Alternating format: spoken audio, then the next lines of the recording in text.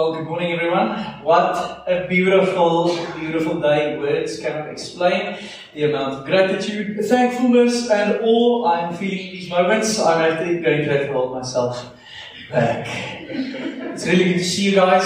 Real Bible guys, made of paper, leather back, do you know what I mean? Not a slide on Zoom. Real paper with handwritten notes. What a joy.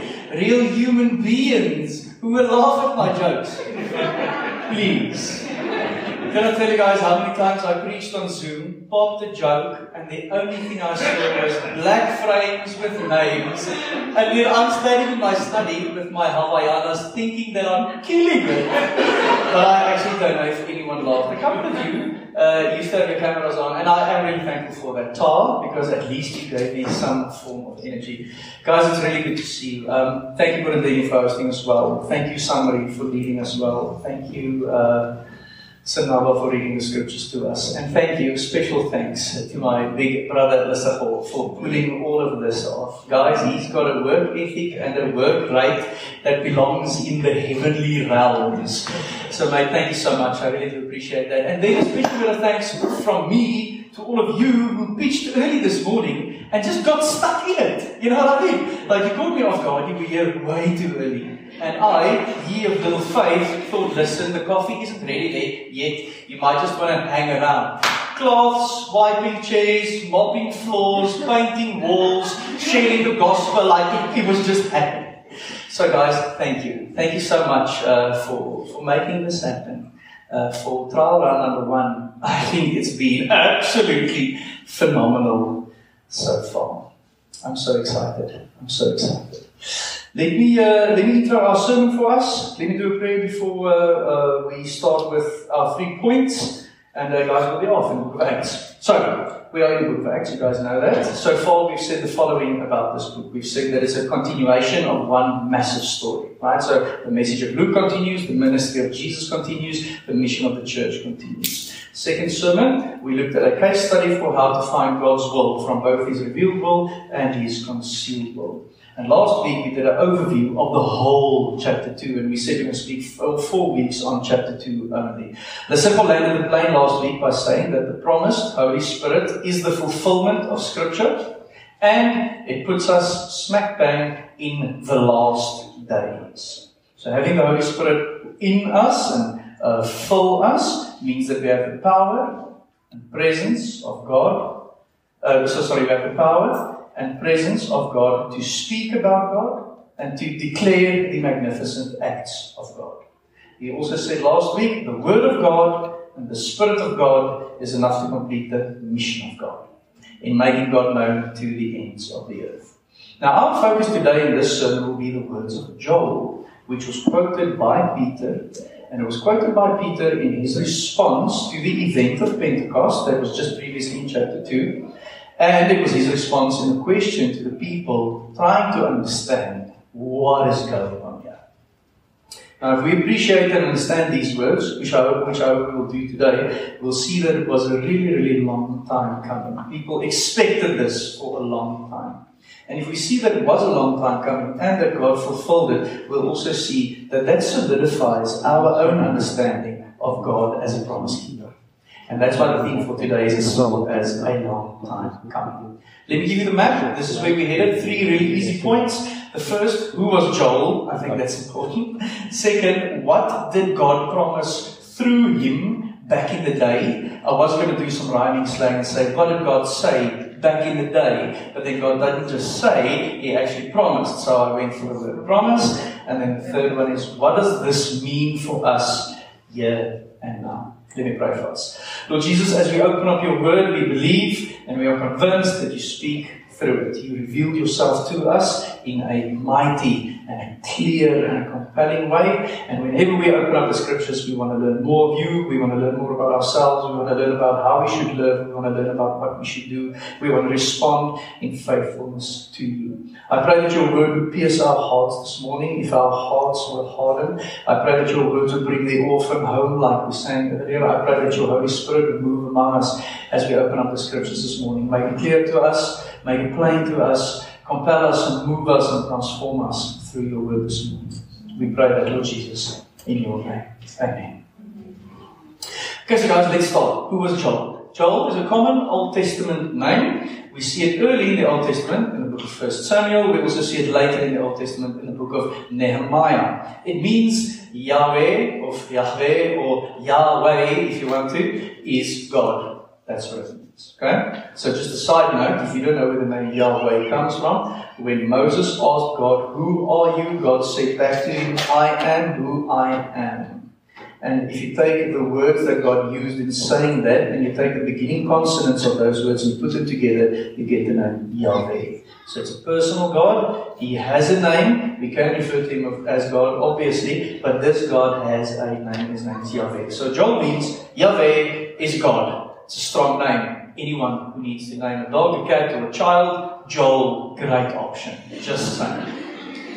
We know that he's the son of Petuel, which we see in the beginning of the book of Joel. And then further than that, there's nothing that we know more personal about this man.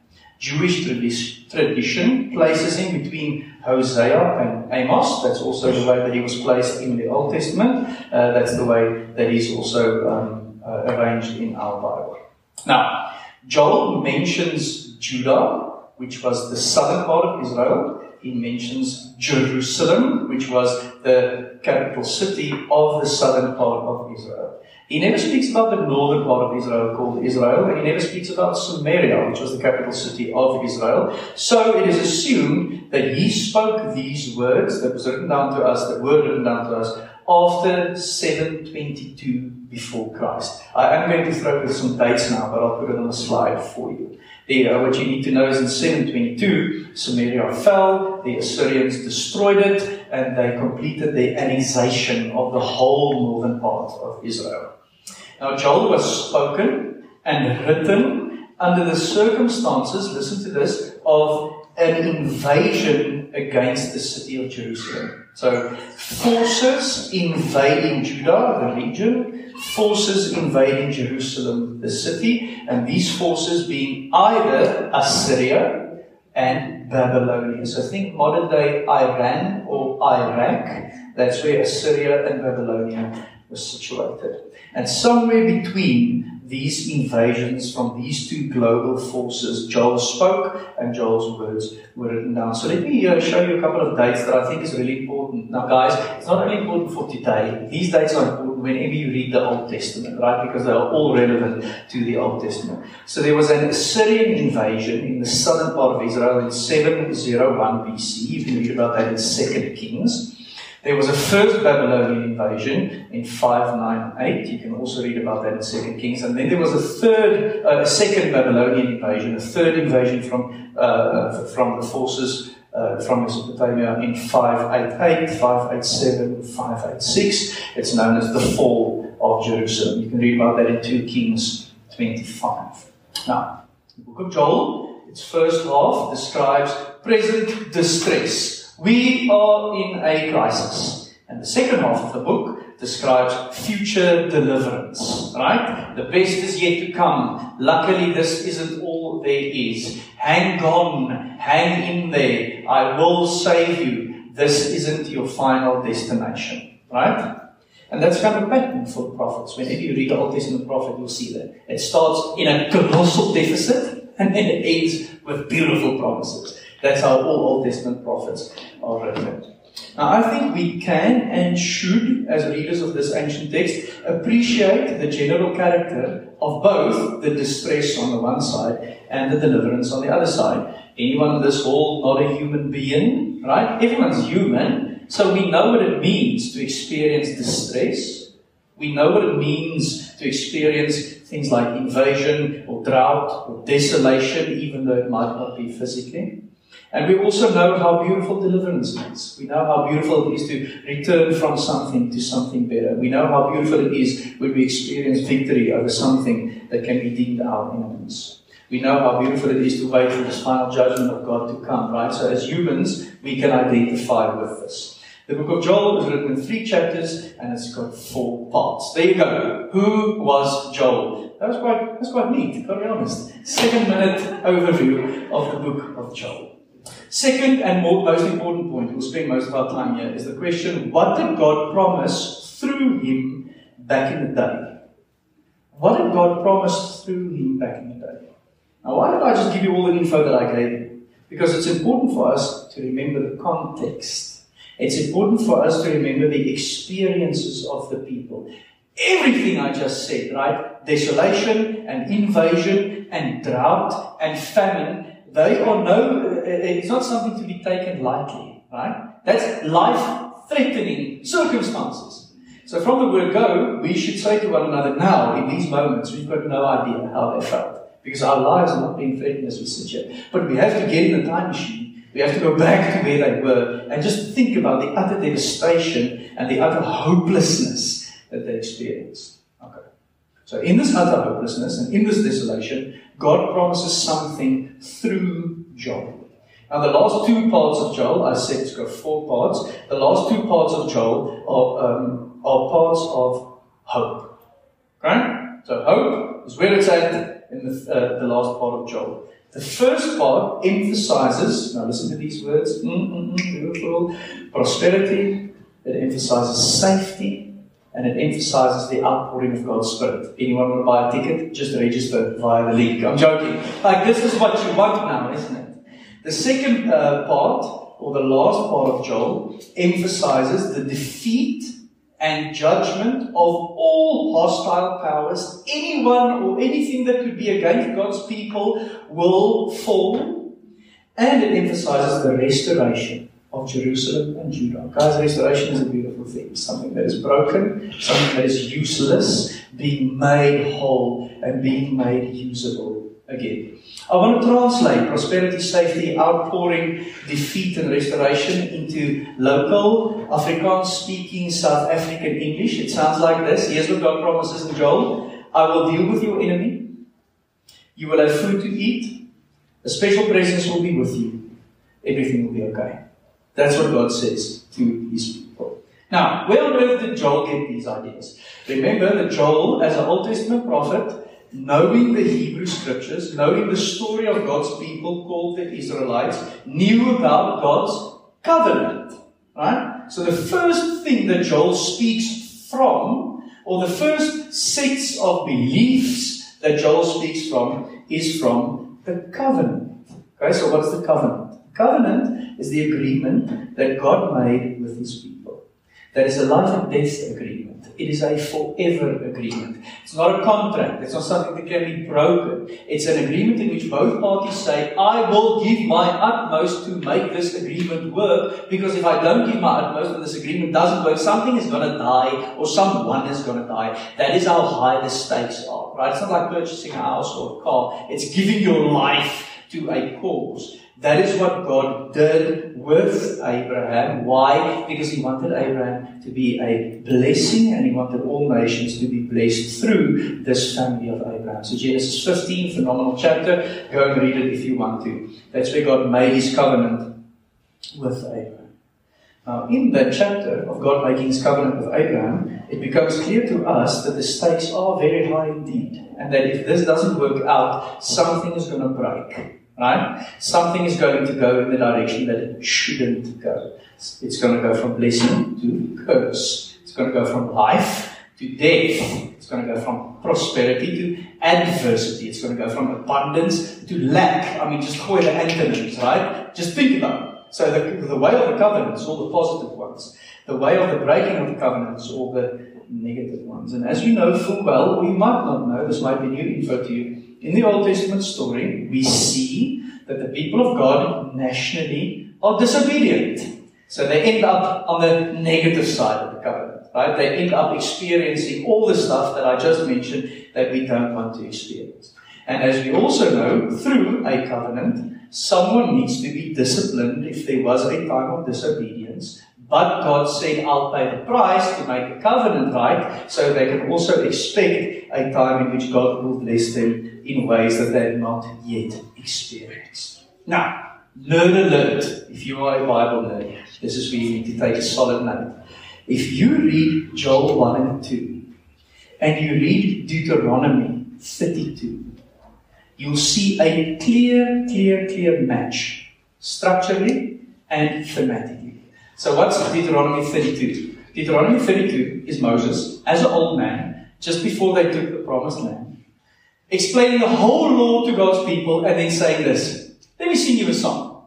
And then he sings them a song. Like Deuteronomy 32 is a song that tells the story of the covenant, that tells the story of blessing, curses, obedience, and disobedience.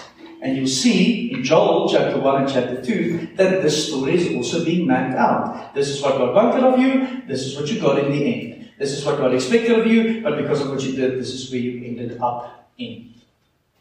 So the theme of curse, you'll see in Joel 1 and 2, and the theme of restoration in its many varieties, you'll also see. I'm just saying this so that you know that the message of Joel isn't actually a unique message. Okay. Another thing that's really important in the book of Joel is Joel speaks about the Holy Spirit for everyone. And that's really important. I actually wrote the proper English word, democratization of the Spirit. And I thought to myself, that's got a weird ring to it, so let me just call it the Spirit for everyone. So Joel says, the presence and power of the Spirit of God, as we know full well in the Old Testament, is a typical theme, right? Because God gives His presence and power to prophets to speak His will, to reveal His will, and to speak to His people. Joel takes this a step further, though. And in taking it a step further is actually quite risky, right? We do see in the Old Testament that one actually expects that God's Spirit only falls on certain individuals, such as prophets or kings, but not on everyone, because it was in specific moments to do a specific job. Actually, you can make it a basic assumption that in the Old Testament, if anyone would have said the Spirit is for everyone, people would have cringed. Even if you read something like Numbers chapter 11, Moses appoints elders, the elders receive the Spirit, and then they all start prophesying, and then the people around them go, whoa, whoa, whoa, whoa, whoa, whoa, whoa, this isn't a job for everyone. And then Moses goes, I know this isn't a job for everyone, but it would be actually phenomenal if everyone had the Spirit, because all of you would then know what to do, because you would have God's power, and you would have God's presence. Interesting about Joel is Joel mentions no other prophets in his own book.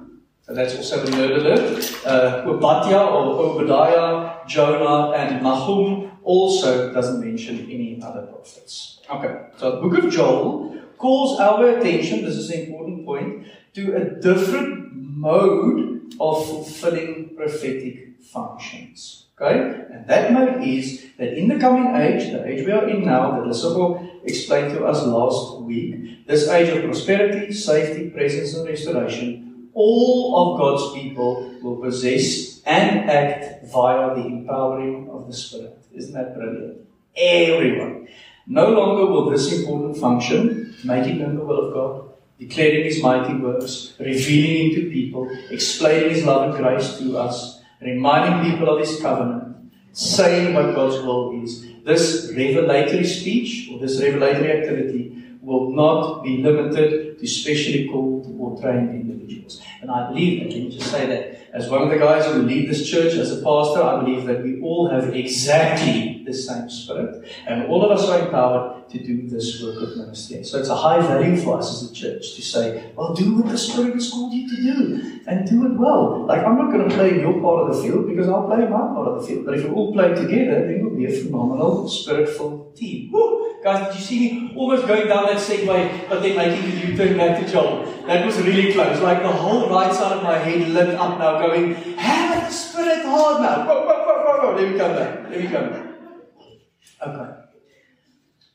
So the book of Joel says that everyone will have a beneficial and a direct encounter and an interaction with a living God. That's Joel. In that terrible circumstances of desolation, drought, and invasion. Now, it's clear to us today, in 2021, on the 10th of October, that the initial fulfillment of Joel's words about the Spirit came at the occasion of the Apostles' Pentecost experience. Acts chapter 2, the one that Lesabo did at length last week. And this had an amazing effect on the church. That's also important to note. And that was, it stimulated the growth of the church, and it made the church prosper. So it did a new thing among God's people. This very thing that they've been waiting for so long. So just back to Joel and its structure, and then I'll dig a little deeper in a lengthy description of enemy invasion and a call for repentance from God's people, Joel says there's a joyous promise of relief, compensation, and blessing. And this is where you need to start pointing your ears now, because we actually live in that reality. Let me tell you what I mean. In the book of Joel, there's 10 types of restoration blessings being promised. How cool is that, guys? Like, not one promise, not two, but actually 10, which in the scope of the Old Testament is also a unique and perfect number, right? God is 3, and 7 is seen as the complete number. So if you count together 3 and 7 and you get 10, that's like going extra and saying how many promises He made to us. In this part of Joel that Peter quotes, Joel actually mentions 6 of these restoration blessings to God's people. I want to show them to you. So the language is quite high, but I'll make it more plain. Look what he says. He says there will be a renewal of divine favor and presence. Right? You'll experience God's blessing, and He'll be with you.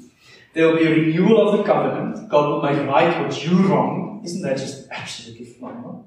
There's a restoration of orthodoxy. Love this one. Check it out. Back to basics. Like, stick to what we know. Because the problem with God's people in the Old Testament was they kept on adding to His word. And we are kind of called back to the same, I think, in this time of history. Just stick to the basic. Jesus Christ and Him crucified, resurrected from the dead, pouring His Spirit out His people. Let's keep going, guys. Like, that's the game plan. Right? So there will be a restoration to orthodoxy. There will be agricultural bounty. Food, lots of food. There will be power over enemies, and there will be freedom from death and destruction. So once again, if I send you a link to register for this now, who would not immediately click on it? This is what we want. This is what we long for. This is the place that we seek to go every time we find ourselves in sackcloth and ashes. Every time something that we pointed towards gets broken, or we experience hardship, heartache, or broken relationships, or some form of persecution, this is what we want. And this passage of Joel that Peter quotes looks happily to an era in which both the physical and spiritual needs of God's people will be fully met. Guys, do you realize that? We actually live in a time where your physical and your spiritual needs are met. That is the reality of the gospel. It was promised back then, but it happened in Acts. And when it happened in Acts, Peter got up and he immediately knew it. Now just sit for a minute in this expectation, thinking of where those people were when he spoke those words. Who wouldn't want it back then? For me personally, it would be, can I just get the next slide please? It would be like someone announcing now, guys, all restrictions gone. Mask off, handshakes, clicks, kisses, hands in the same food bowl, no curfew, travel wherever you want, no swab in the nose, nothing, right? For me personally. That would be absolutely phenomenal, right? To have that expectation of someone announcing this. It's similar to the people in the Old Testament.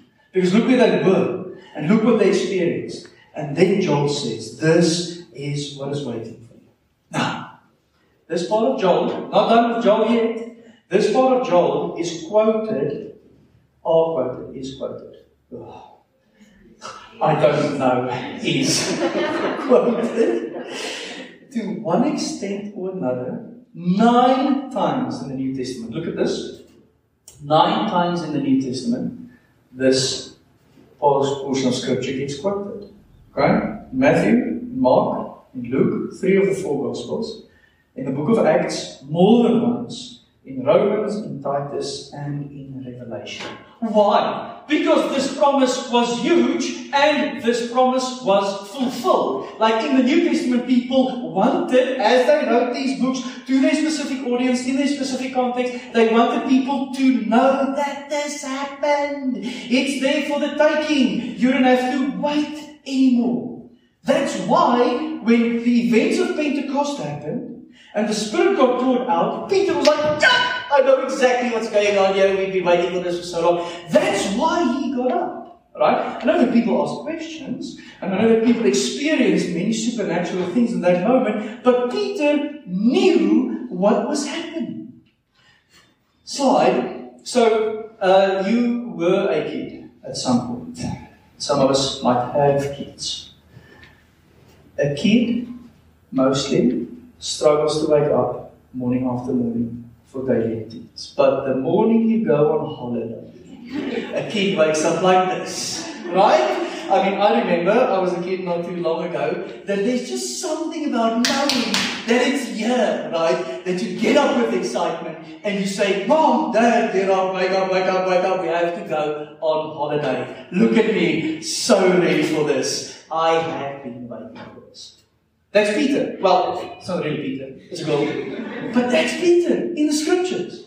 Knowing what's happening in front of him. Getting up and going, oh, I've been waiting for this day. I've been waiting for this day for so long. That should be us. Realizing that this has happened. Realizing that we don't have to wait for it anymore. Realizing that the excitement and the blessing that comes with it is there for the day. Third point, and then let me land the plane. What does this mean for us here now? Right, so we spoke about who was Joel. We spoke about what God promised through the prophet of Joel, hoping that you appreciate a book like Joel even more. We will get back to our Old Testament book at some point in our scripture diet. Here's what it means. I'm going to make it plain in South African English. I want to bless you, and I want to be with you. Just sit with that for a second. Somehow, for some reason, rational, Western intellectuals, the moment you tell them they want to be blessed, they meet it with suspicion, and I don't know why. Because we have a dad who wants to be good to us, who wants to give us more than we need, who wants to give us in abundance, who promises to have our best interests at heart. Why would we not receive it? Just think about that first. That's what God says. I want to bless you. I want to be with you. I want to be with you. This cosmic creator God lives in us, longing for us, wanting to be with us. He says, I will keep my side of the deal. It means to us that the basics is that God loves us and that He forgave our sins. And we can return to that. It means we've got to have food to eat. It means that God will deal with our enemy. It means that death has no power over us. Over you, and it means that you have everlasting life. That's the gospel. That's what this whole portion of Scripture and the fulfillment of this promise means to us here and now. Think about it, guys. Who would not want this? And if you haven't, if you have had it, and if you maybe forgot about it, why would you not want to return to it? That's what God promises us. That's what He did for us in pouring out His Spirit. In the shortest possible way, what this means for us is that everything will be okay. Come to me. I've made a way for you. I've made a way for you. Let's get back to prosperity. Let's get back to abundance. Let's get back to the basics. Let's get back to intimacy. Let's get back to the place where I actually created you to be, that you wandered off, that I fixed. And let's do it in a new and a compelling way, in a way that God lives inside of us. God, do you know how liberating that is for us to know that we can have church in this building? And Doornkloof America can have church in that building. And someone else can have church in a building just down the road, because God isn't in one specific building. He's everywhere through His Holy Spirit. If we were Old Testament people, we would have had to make a pilgrimage. We've had to buy a pigeon. We've had to burn the pigeon. We've had to stand there, look at the pigeon burn, and then go, oh, thank you for the forgiveness of my sins. It's an impossible way to live. You cannot do it. And that's why God erased it and created a new covenant for His people. And He fulfilled His promises. Here's what it means for us. And then I'm landing with this. Salvation is available to all who turn in faith to the true God. He promised it back there. He fulfilled it in Acts chapter 2. To all. Guys, that's our task. But then He spoke about us being outwardly focused. That's all we need to say to people. Is that Jesus made a way for you. And that you are welcome. Come. Because He loves you. Secondly, it means for us that there's no distinction of spirituality on the basis of age, gender, or social status. The great leveler. There's not a single person more important than another in the kingdom of God. How cool is that? Jesus, in fact, says that if you want to be awesome, then get down there and serve. That's how the kingdom of God works. And thirdly, it means that God's Spirit will be available to both young and old, to both male and female, to both slave and free. That's why we want to be a diverse church. Let me just say that to you. Right? I want to see a multi-everything, multi-age, multicultural, multi-language, multi-spirituality, multi-social class, multi-everything. And then for us to be this family that can transcend all of this and move past this into this beautiful family of God. That's what it means to us in the new age. Maria and I like listening to Imagine Dragons. Is one of the songs where he sings, "Welcome to the new age." And I know he doesn't mean this new age, but then I go, amen. Preach, because we are in the new age. I want to leave you with this thought. I want to leave you with a slide, actually. Just look at this once more. And ask yourself if this is the lens that you look through. Ask yourself if this is your reality. Because guys, if you're a Christian today, and you confess faith in Jesus Christ, then this is your lens. This is your reality. This is your truth. This is your Facebook story. This is your profile pic. The fact that we are blessed, that God is with us, that He renewed His promise with us, that we know what to do, that He gave us more than daily bread, that we have power over our enemies, and that we will not die. There we go. That is what we believe. And I think when we read Acts chapter 2, we read these words, and we realize the magnitude and the weight with which this fulfillment came. There's really only one thing that pops up in my head. Back in 2010, Soccer World Cup, South Africa. Kenako! And then the subtitle, "Feel it. It is here." Do you remember that? Well, guys, that's what the scripture tells us today. Feel it. It is here. Let's pray. Lord Jesus, we will sing, "Come, Holy Spirit, move among us until you come back," because that is our greatest need, our greatest longing, and our greatest want at this point. Because of your Spirit moving among us, we will return to these things. I pray that you would remove false lenses from our eyes. I pray that you would remove false filters from our ears. I pray that you would make our hearts soft if we don't believe in these things anymore. I pray that you would give us this perspective, that we will walk out here today as people richly blessed, who live in a time of abundance and prosperity and blessing. And may that be our lens, regardless of what faces us in the world out there. May we hold on to this. May we stand firm on this. May we have the zeal, the courage of the apostles who experienced this and then went to share the good news to the whole world when we read these words. Do not leave us unchanged. Lord Jesus, we give you permission for your Spirit to transform us and to shape us into your image. Thank you for keeping your promises. Thank you, thank you, thank you. We pray that.